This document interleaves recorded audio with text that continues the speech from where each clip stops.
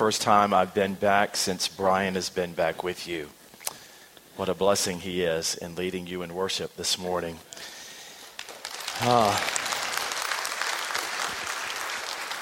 Bless you, brother.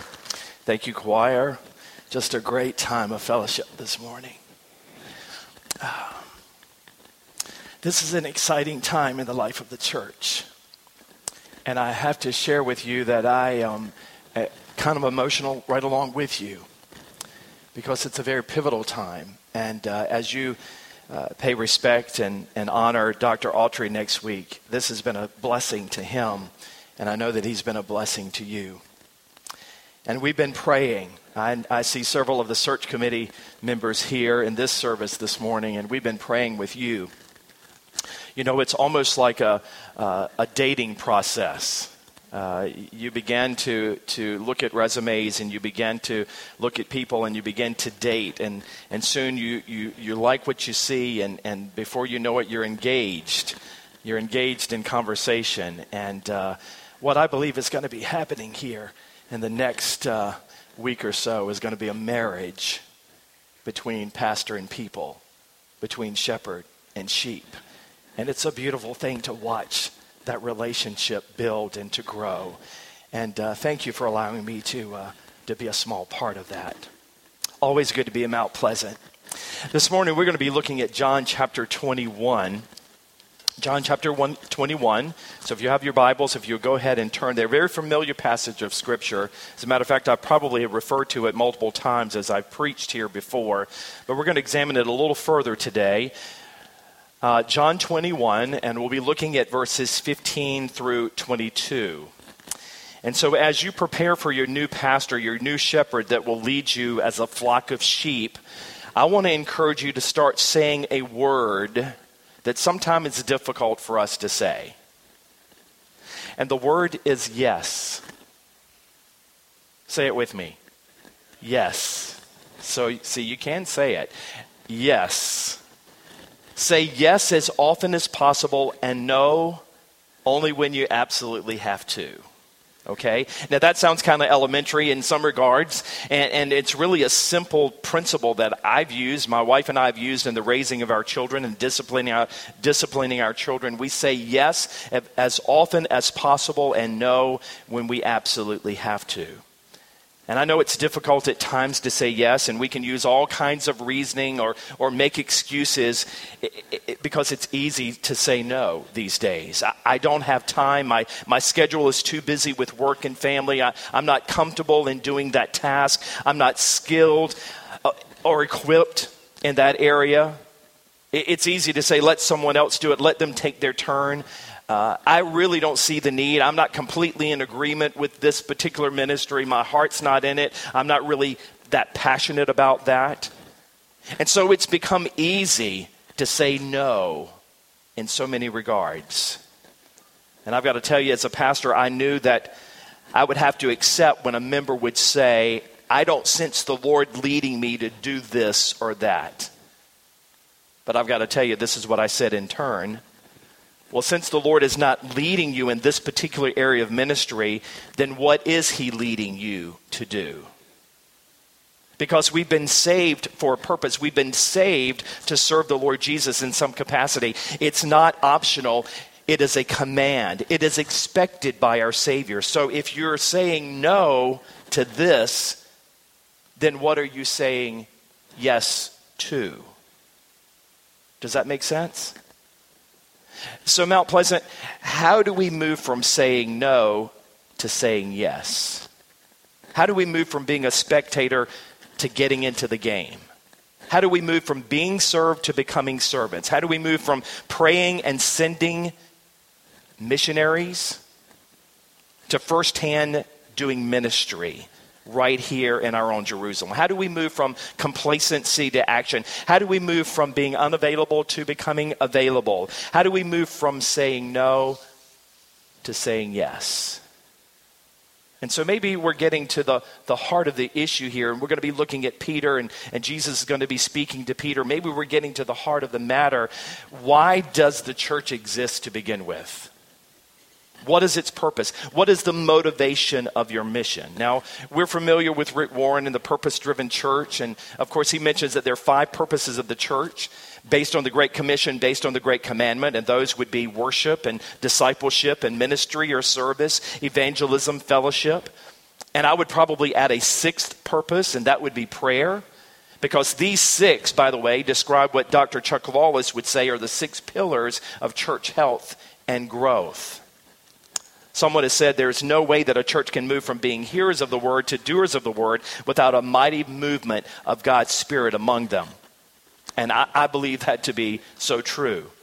But let me share with you this morning from my experience that God's Spirit can move in this place. It can prompt us to good works, and we still resist the Holy Spirit.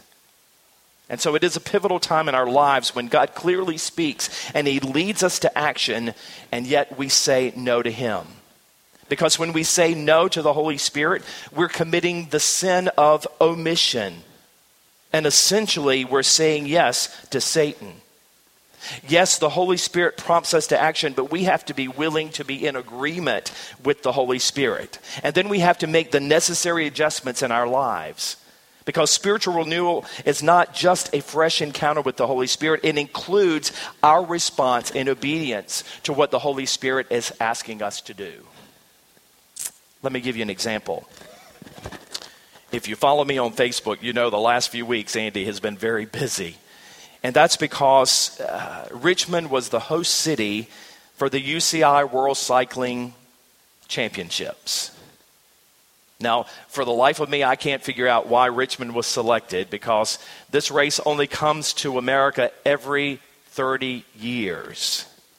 78 nations were represented, over 1,000 cyclists, and an estimated 450,000 spectators. And so we began to ask, should the church get involved? And if so, how? And the easy answer would have been what? No. As a matter of fact, let's get out of town. Let's get away from all of this traffic.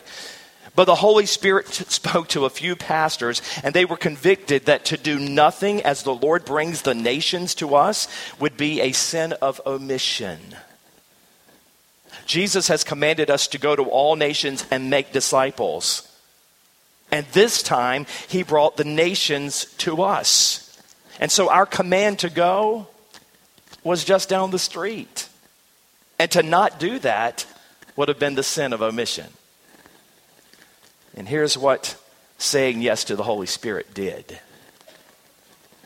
We had 27 churches and Christian organizations that came together to provide hospitality at the airport. We were the welcome wagon. We worked through Homeland Security, and they allowed us to set up a table and welcome the nations to Richmond at the airport. We gave out hospitality bags at hotels. We were on the street to welcome people.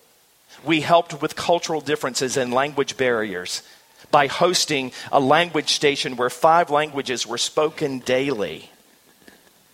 And finally, we offered hope in no other name but Jesus. And the Lord prompted 1,100 Hope ambassadors to say, "Yes, Lord. Yes." Wearing orange t-shirts. Those volunteers passed out 175,000 Hope cards that led people to a website where they could hear the gospel in their native language. Folks, it became so much bigger than anyone anticipated. It was a God-sized task, and he was faithful because his children said, what word? Yes, to his Spirit. So what motivates Mount Pleasant to be on mission? What motivates you to respond in action to the Holy Spirit's leading? What motivates us to be doers of the word?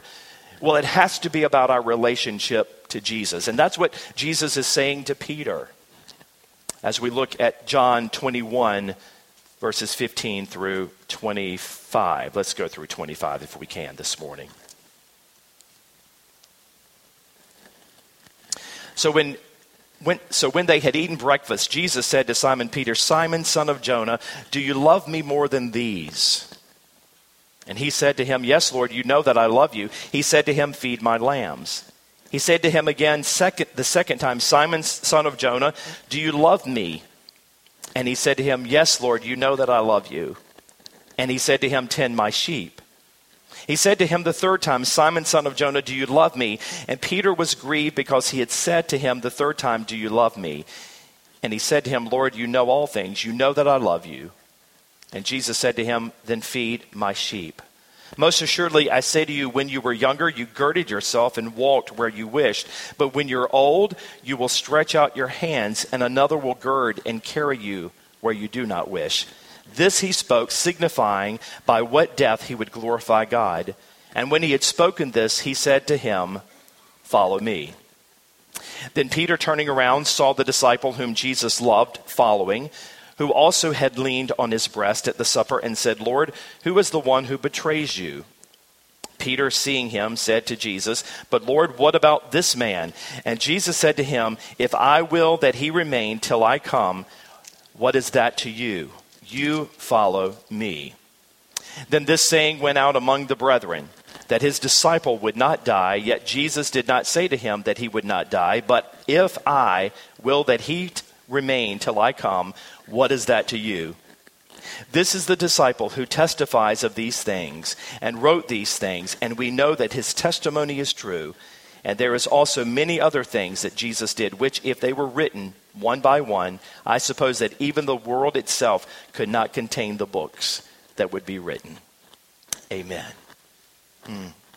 Lord, would you add your blessing to the reading, the hearing, the application of your word this morning?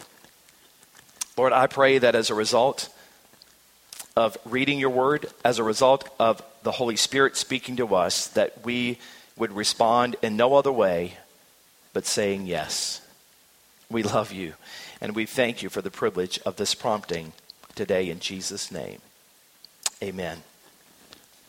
I think I've shared with you as I wrestled with God's call on my life that it all began when I was asked to serve as a deacon at Staples Mill Road Baptist Church. And of course I wrestled with that, Andy, because at the time it was just easy for me to say no. No, because it was such a commitment on my life. No, because I couldn't fulfill my role at work. I couldn't be the happy-go-lucky person. I couldn't drink socially. And my life was going to be an open book to everyone to see. And so it was easy for me to say no to them. But then the Lord somehow continued to speak to the committee. And the committee came back to me and said, "We just really sense the Lord is leading you to be a deacon." And I had to pray. And I say, "Lord, I can't do this." And so he would come back to me and he would say, I know you can't do this. This is why I want you, because I want to do the work through you. So, and I said, "Lord, it's going to require a great deal of sacrifice." And he says to me, "Yes, but I gave my life for you. That's the ultimate sacrifice. Lord, I know who you are. I've trusted you. You're my Savior. But do I love you enough to serve you in this capacity?" And he answered, "It's not about your love for me, but it's about my love for you." And then I began to just reason. "Lord, I won't know what to say. I won't know what to do. There'll be circumstances that I'll find myself in, and I don't know how to respond." And he said, "You follow my lead, and I will make you fishers of men. You'll be an extension of my love and grace and mercy to others. My Spirit will lead you to say my words and to do my work. All you have to do is trust me." And so I've got to tell you, as I look back on my life, this was a pivotal time when I moved from saying no to saying yes. And I pray that you can look back on your life and you know the very time that you moved from saying no to saying yes. Today could be that day. As you're preparing for a new pastor, it could be today is the day that you will move from saying no to saying yes. Well, our text this morning confronts us squarely with this challenge. And there are 3 points that I want to make through this conversation of Peter and Jesus. The first one is this: sometimes we want to say yes, but it's difficult because we have failed the Lord in the past. That's what Peter was feeling. Let me give you some biblical background here. Jesus asked Peter, "Do you love me?" And so we know that 3 times he's asking this burning question in verses 15 through 17. At first glance, it appears that Peter indeed says, "Yes, Lord, I do love you." But as you look closer at the Greek text, it reveals that Peter misleads, or he's actually playing on words, or he's sort of beating around the bush as if Jesus won't see the heart meaning of what he's saying. And so Jesus is asking, Peter, do you love me? He's asked Peter, Peter, do you agape me? Which means, do you have the highest spiritual devotion for me? But Peter replies, Lord, yes, I do love you. But he says, yes, Lord, I phileo you, which means I have a warm brotherly affection for you. So it's the same word, but a different meaning.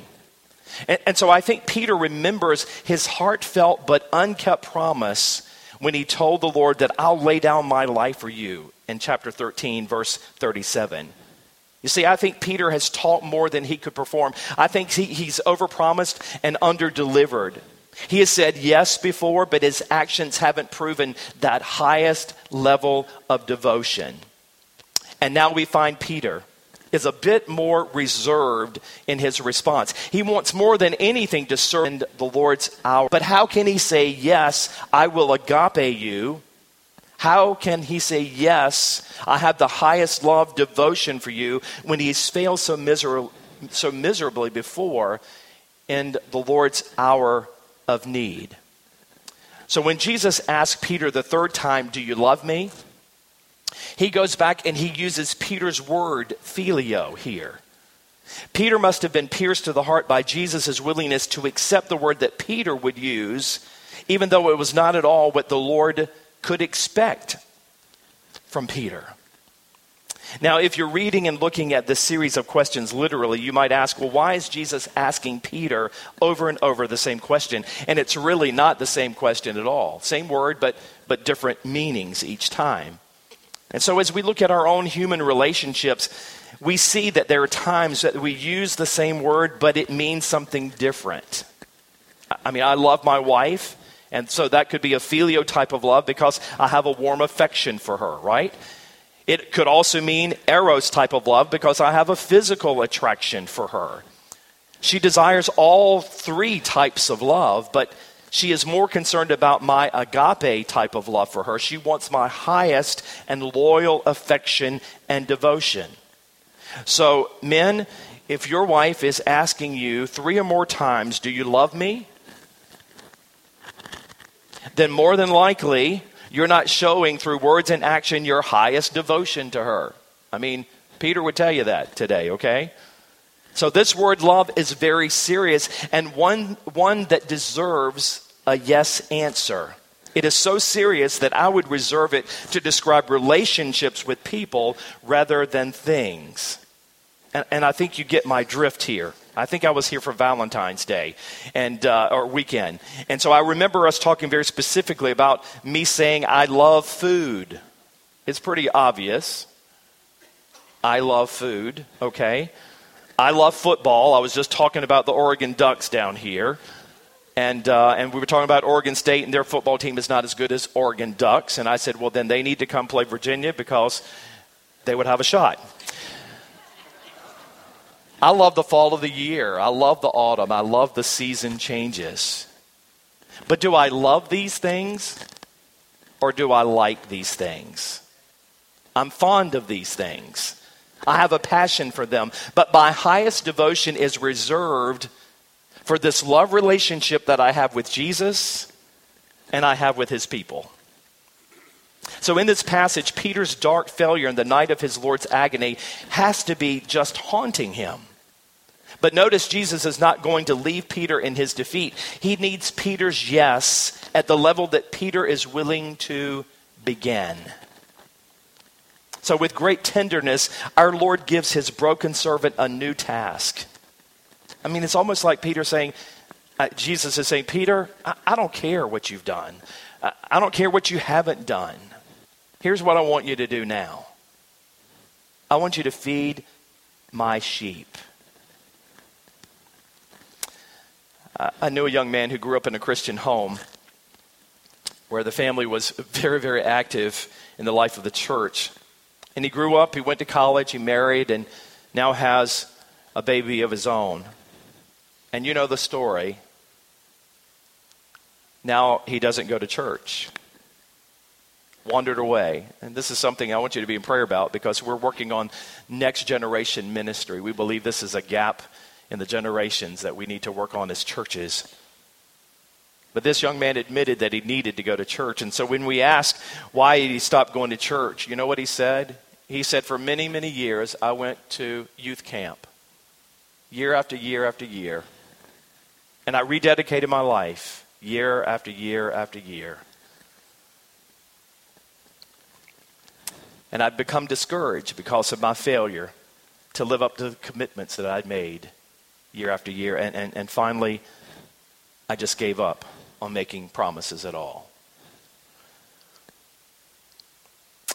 Here's a young man who was left in his failure because he would not hear the call of Jesus to leave that failure behind and follow him today. There's a new assignment. You see, many people have made commitments to serve Jesus on the mission field. They've made commitments to be a Sunday school teacher or maybe a deacon or a faithful steward of the possessions that God has given. And many have failed to keep our commitments. And I want to encourage you this morning, if you've one that have failed to keep your commitment before, what Jesus is saying to us today, as he said to Peter, do you love me? Then do my work. Put your past failures behind. I have a new work for you to do. Follow me and feed my sheep. Now, I don't know about you, but that encourages my heart. He has a new work for us. The second thing I want to share with you today is that the courage to say yes cannot depend on someone else's response. It can't depend on someone else. This is personal. Peter says to Jesus, what about this man? Who is he referring to when he says, what about this man? You see, the disciple John was closely watching this exchange between Jesus and Peter. And so Peter turned toward John and then he looked back to Jesus and he asked, what about this man? He's not doing anything. Let him feed your sheep. Well, I think we kind of understand that feeling because sometimes we get weary in doing all that we can do. We grow discouraged because others seem to be doing very little around us, you know. And so in the life of the church, it's that 80-20 principle. You guys know that. 20% of the people do 80% of the work in the life and the ministry of the church. And that's a sad statistic. So how many times does a church nominating committee or those who are getting ministry teams together, how many times do they hear from us, I need a break. I've done my time. I'm tired. Let someone else have their turn. And here's how Jesus would reply. What is that to you, Peter? Follow me. To be sure, it's irritating to be around people who come to church to receive and to be entertained and do nothing in service to God and to others. But here's the warning. Jesus is saying to Peter, this isn't about them.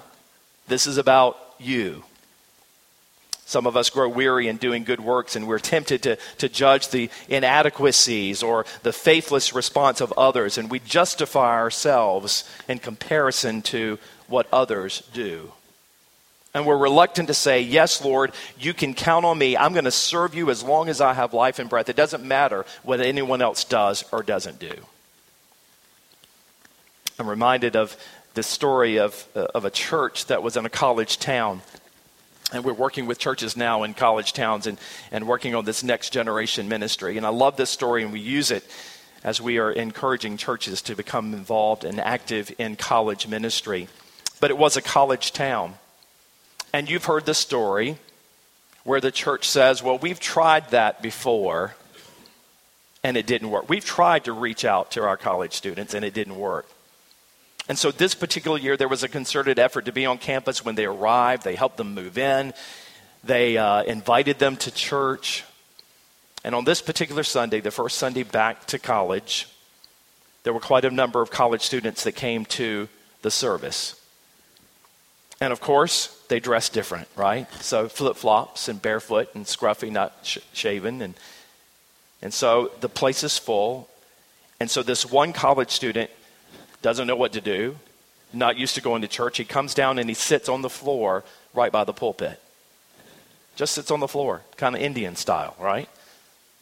And so here's this pillar of the church, this elder man who gets up from the back of the room and he walks down the aisle. Now you can imagine what people are thinking, right? They're thinking he's going to reprimand them. He's going to say, man, this isn't the way to dress to come to our church. Let me escort you and let's find you a seat. And here's what happened.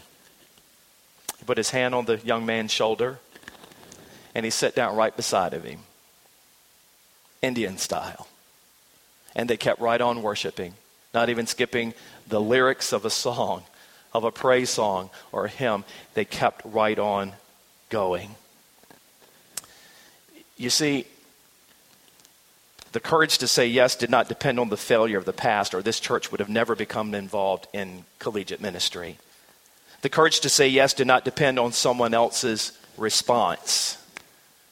This elder stepped out of his routine, out of his comfort zone, moved away from what man expected, and he said yes to the opportunity that Jesus had given him. He said what? Yes. I mean, could God be calling Mount Pleasant for a special type of mission like this? I'm not saying that you're in the middle of a college town, but there are colleges nearby. And we're hearing of the tragedy upon college campuses and now even community colleges that are happening. Could there be a ministry that the church become involved with? I mean, there's a military base nearby. Is he saying, come join me in feeding my sheep in Colonial Heights and the surrounding area? And I think the answer is yes. Third and finally, excuse me, sound people. The courage to say yes is necessary if we're ever going to be victorious.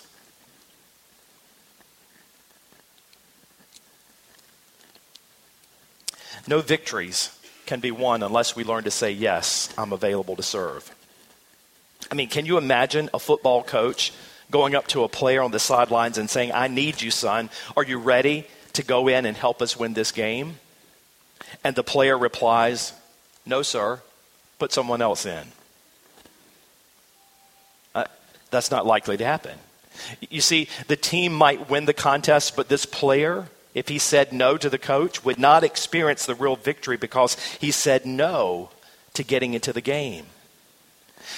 In our churches, we are faced with a remarkable challenge to move people from saying no to saying yes, from being a spectator to being a participator. I say from being a couch potato to becoming a sweet potato. Of course, I'm from the South. From a hearer of the word to a doer of the word. You see, if we were less brave or if the cause was not so crucial, we might be tempted to run and hide or maybe take a leave of absence from the church responsibilities. But we will never experience victory if we take a leave of absence or run and hide. God has called us to be his church right here and right now. We need to say yes to his call to make a difference in this community and throughout the world right now. And folks, I'm reminded, I love reading John Piper. He talks about not wasting our life. It's better to lose your life than to waste it. I don't know about you, but I don't know how much longer I have here on this earth, and I don't want to waste my life. I want to be used by the Lord Jesus Christ. In closing, let me make this observation here about Jesus, the way that he is speaking to Peter. Let's remember that Jesus has the heart of a shepherd, and he seeks lost sheep. Frightened or hungry sheep are the object of his special care. We read that throughout John 10, verses 1 through 18. And so when Jesus asked Peter to take care of his sheep, he was essentially calling him to join in the task of the great shepherd. Henry Blackaby says, see where God's at work and be willing to join him there. And so God is calling us to join him in his work. Where is he at work? Disaster relief. I mean, there are people that are being called out to go to South Carolina. We see the devastation that's there. Montreal, Canada. You all might know Ron and Linda Kidd. Ron and Linda, at their age, at near retirement age is being called to go to Montreal, Canada to serve because they speak French and they can speak their language. God's at work there. Lithuania, we have a team right now in Lithuania. There's a couple that's members not too far from here. Pat Fiordelli's at Kingsland Baptist Church. There's another couple that's there that's serving in Lithuania for several months. They're there now. Assisting with refugees in Germany. Jack Noble, who is our disaster relief coordinator, is going to Germany even as we speak to find out how we can minister to the refugees in Germany. Southwest Virginia, the Appalachia region, many of our churches are preparing backpacks and going to take those as Christmas gifts to those children in need. Does our nation's capital, is God at work there? Even though it seems maybe not, yes, he is at work. Our state capital, you just heard the relationship that we've now built with our mayor and the city officials. But God is at work right here in Colonial Heights, isn't he? So just this week, I had our data support run the latest demographics for a 3-mile radius around Mount Pleasant. And we did this for our search committee, and we wanted the pastor candidates to know this, and we've gotten a revised one since then, and so this is fresh and new. And here's what I found. All right? There are 14,160 households within a 3-mile radius of this church. The red dots that you see there, it says low-hanging fruit, represent new families that have moved here in the last 12 months. So don't tell me that people aren't buying and selling these days. The market is up, right? And so you've got new people that are coming in. There are 11 different religions represented in this 3-mile radius. You can see that. Religions. Folks, people don't need a religion. They need a relationship with Jesus. There are 13 different ethnic groups representing at least that many different nations. And so the Lord has brought the world to us. This is within a 3-mile radius. There are at least 10 languages spoken within 3 miles. And so now you know why this ministry we call English as a Second Language is so important. We have to help them with cultural differences. We have to help them with language barriers. A little over 1/2 of the people in these households have a high school education. 1,165 did not even complete high school. So continuing education would be an important ministry, maybe tutoring or some life classes, for example. Over half of the population is 55 years of age or older. So how does that shape ministry? While we look to the future generations, we have a growing population of seasoned seniors. And let me just say that as I am approaching this, Andy, I'll be able to go on your trips in 2 more years. This is a generation that's ripe for the picking because you have retired people. Now, here's the thing. The statistics are showing recent that retired people doesn't mean that you have tired people. And they can serve the Lord without limitations. The majority of the households are comprised of 1 to 3 people. And notice the slide with the red dots representing the widows and widowers. People with special needs that can be met by the church. If nothing else, the need to be with others, helping them deal with loneliness. And look at this next slide. Indicates home with single parents who work all day and care for their children at night. It's not easy. So how can the church come alongside and be available to help them? And then I want you to look at this final slide. The unreached. The unreached. Each dot represents homes that have never heard or accepted Jesus. They're certainly not churchgoers. And they need someone to speak and to live and to be Jesus to them. You know who's going to want this information? Your new pastor. And he's going to want to hold us accountable for knowing and loving and reaching our Jerusalem, our neighborhood. And he's going to ask you to join him in saying, what? Yes to the Lord and to this new assignment that Jesus is giving Peter and he's giving to us, and that is feed my sheep. And I want to encourage you this morning, it doesn't matter if you failed the Lord before. He wants you to say yes to him today at the level you're willing to come and say yes. He has an assignment for you. It doesn't matter what others are doing or not doing. This is about you. He wants you to say yes to him. If you're going to experience victory in your life or in the life of this church, you've got to get in the game. And Jesus is coaching Peter, and he's coaching us today, and he wants us to say, what? Yes. Just as Jesus was asking Peter, he's asking us, do you love me? And the answer is yes. And if the answer is yes, he's saying, feed my sheep. Pray with me this morning.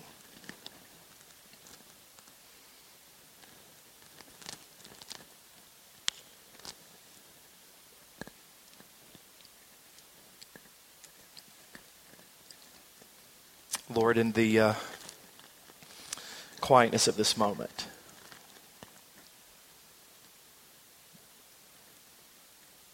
I pray that each person that's here is seeking your face today. It's easy collectively for us to shout out the word yes. But you know our heart. It's not about the words, it's about the heart. That's what Jesus was getting to with Peter, getting to the heart of the matter. Do you love me? Do you love me enough to follow me? Do you love me enough to serve with me? Do you love me enough to take this assignment to feed my sheep? And Lord, today you've allowed us to see some realities that are all around us. There are people in need. You've revealed that to us today, as if maybe we didn't know, or we've had blinders up, or we've been wearing sunglasses or something and we've just not seen all around us. It's sometimes easier to go abroad. It's sometimes easy to go across the state and minister to those in need. It's sometimes easy to go to South Carolina and minister in a time of disaster, and yet there are people who have needs right here among us. Thank you for opening our eyes today. Help us to see through your eyes. And today, help us to respond, to say yes. May we look on this day, October the 11th, 2015, as the day we move from saying, no, I'm not quite sure, I'm busy, I don't have time, I've done it before, let someone else do it. We're going to put that behind us. We're going to move from saying no to saying yes. And Lord, what a blessing that would be to a new shepherd with a group of sheep that hear your voice and follow.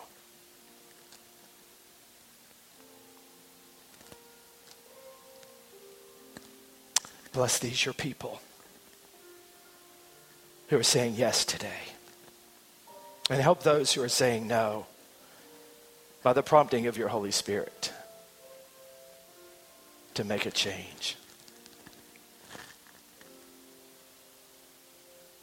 Lord, if there's one here who's never said yes the very first time, never said yes to a relationship with Jesus, who never said, Lord, I'm going to turn away from self and selfishness and pride and sin and destruction. I'm going to turn away and I'm going to turn toward Jesus, and I'm going to trust him, and I'm going to ask him to come into my heart and into my life. to be my shepherd, to lead and to guide. I'm going to say yes today to him for the first time. If there's someone here in this room that's never trusted Jesus, I pray that today will be the day of salvation. Now, how do you do that? We just simply want to pray with you. If you sense the Holy Spirit is prompting you, would you come down this morning during the invitation? Brother Andy will be here. I'll be here. Deacons will be here. We want to pray with you. A simple prayer, admitting that you're a sinner and that sin separates you from a right relationship with God. And the only way to be in right relationship is to trust Jesus, the very one who died for you and rose victoriously for you. Turn away from that sin, ask for forgiveness, repent of that sin, and to ask Jesus to come into your heart. It's that simple. Would you do that today without delay? Would you say yes? So Lord, I pray that as we begin to sing,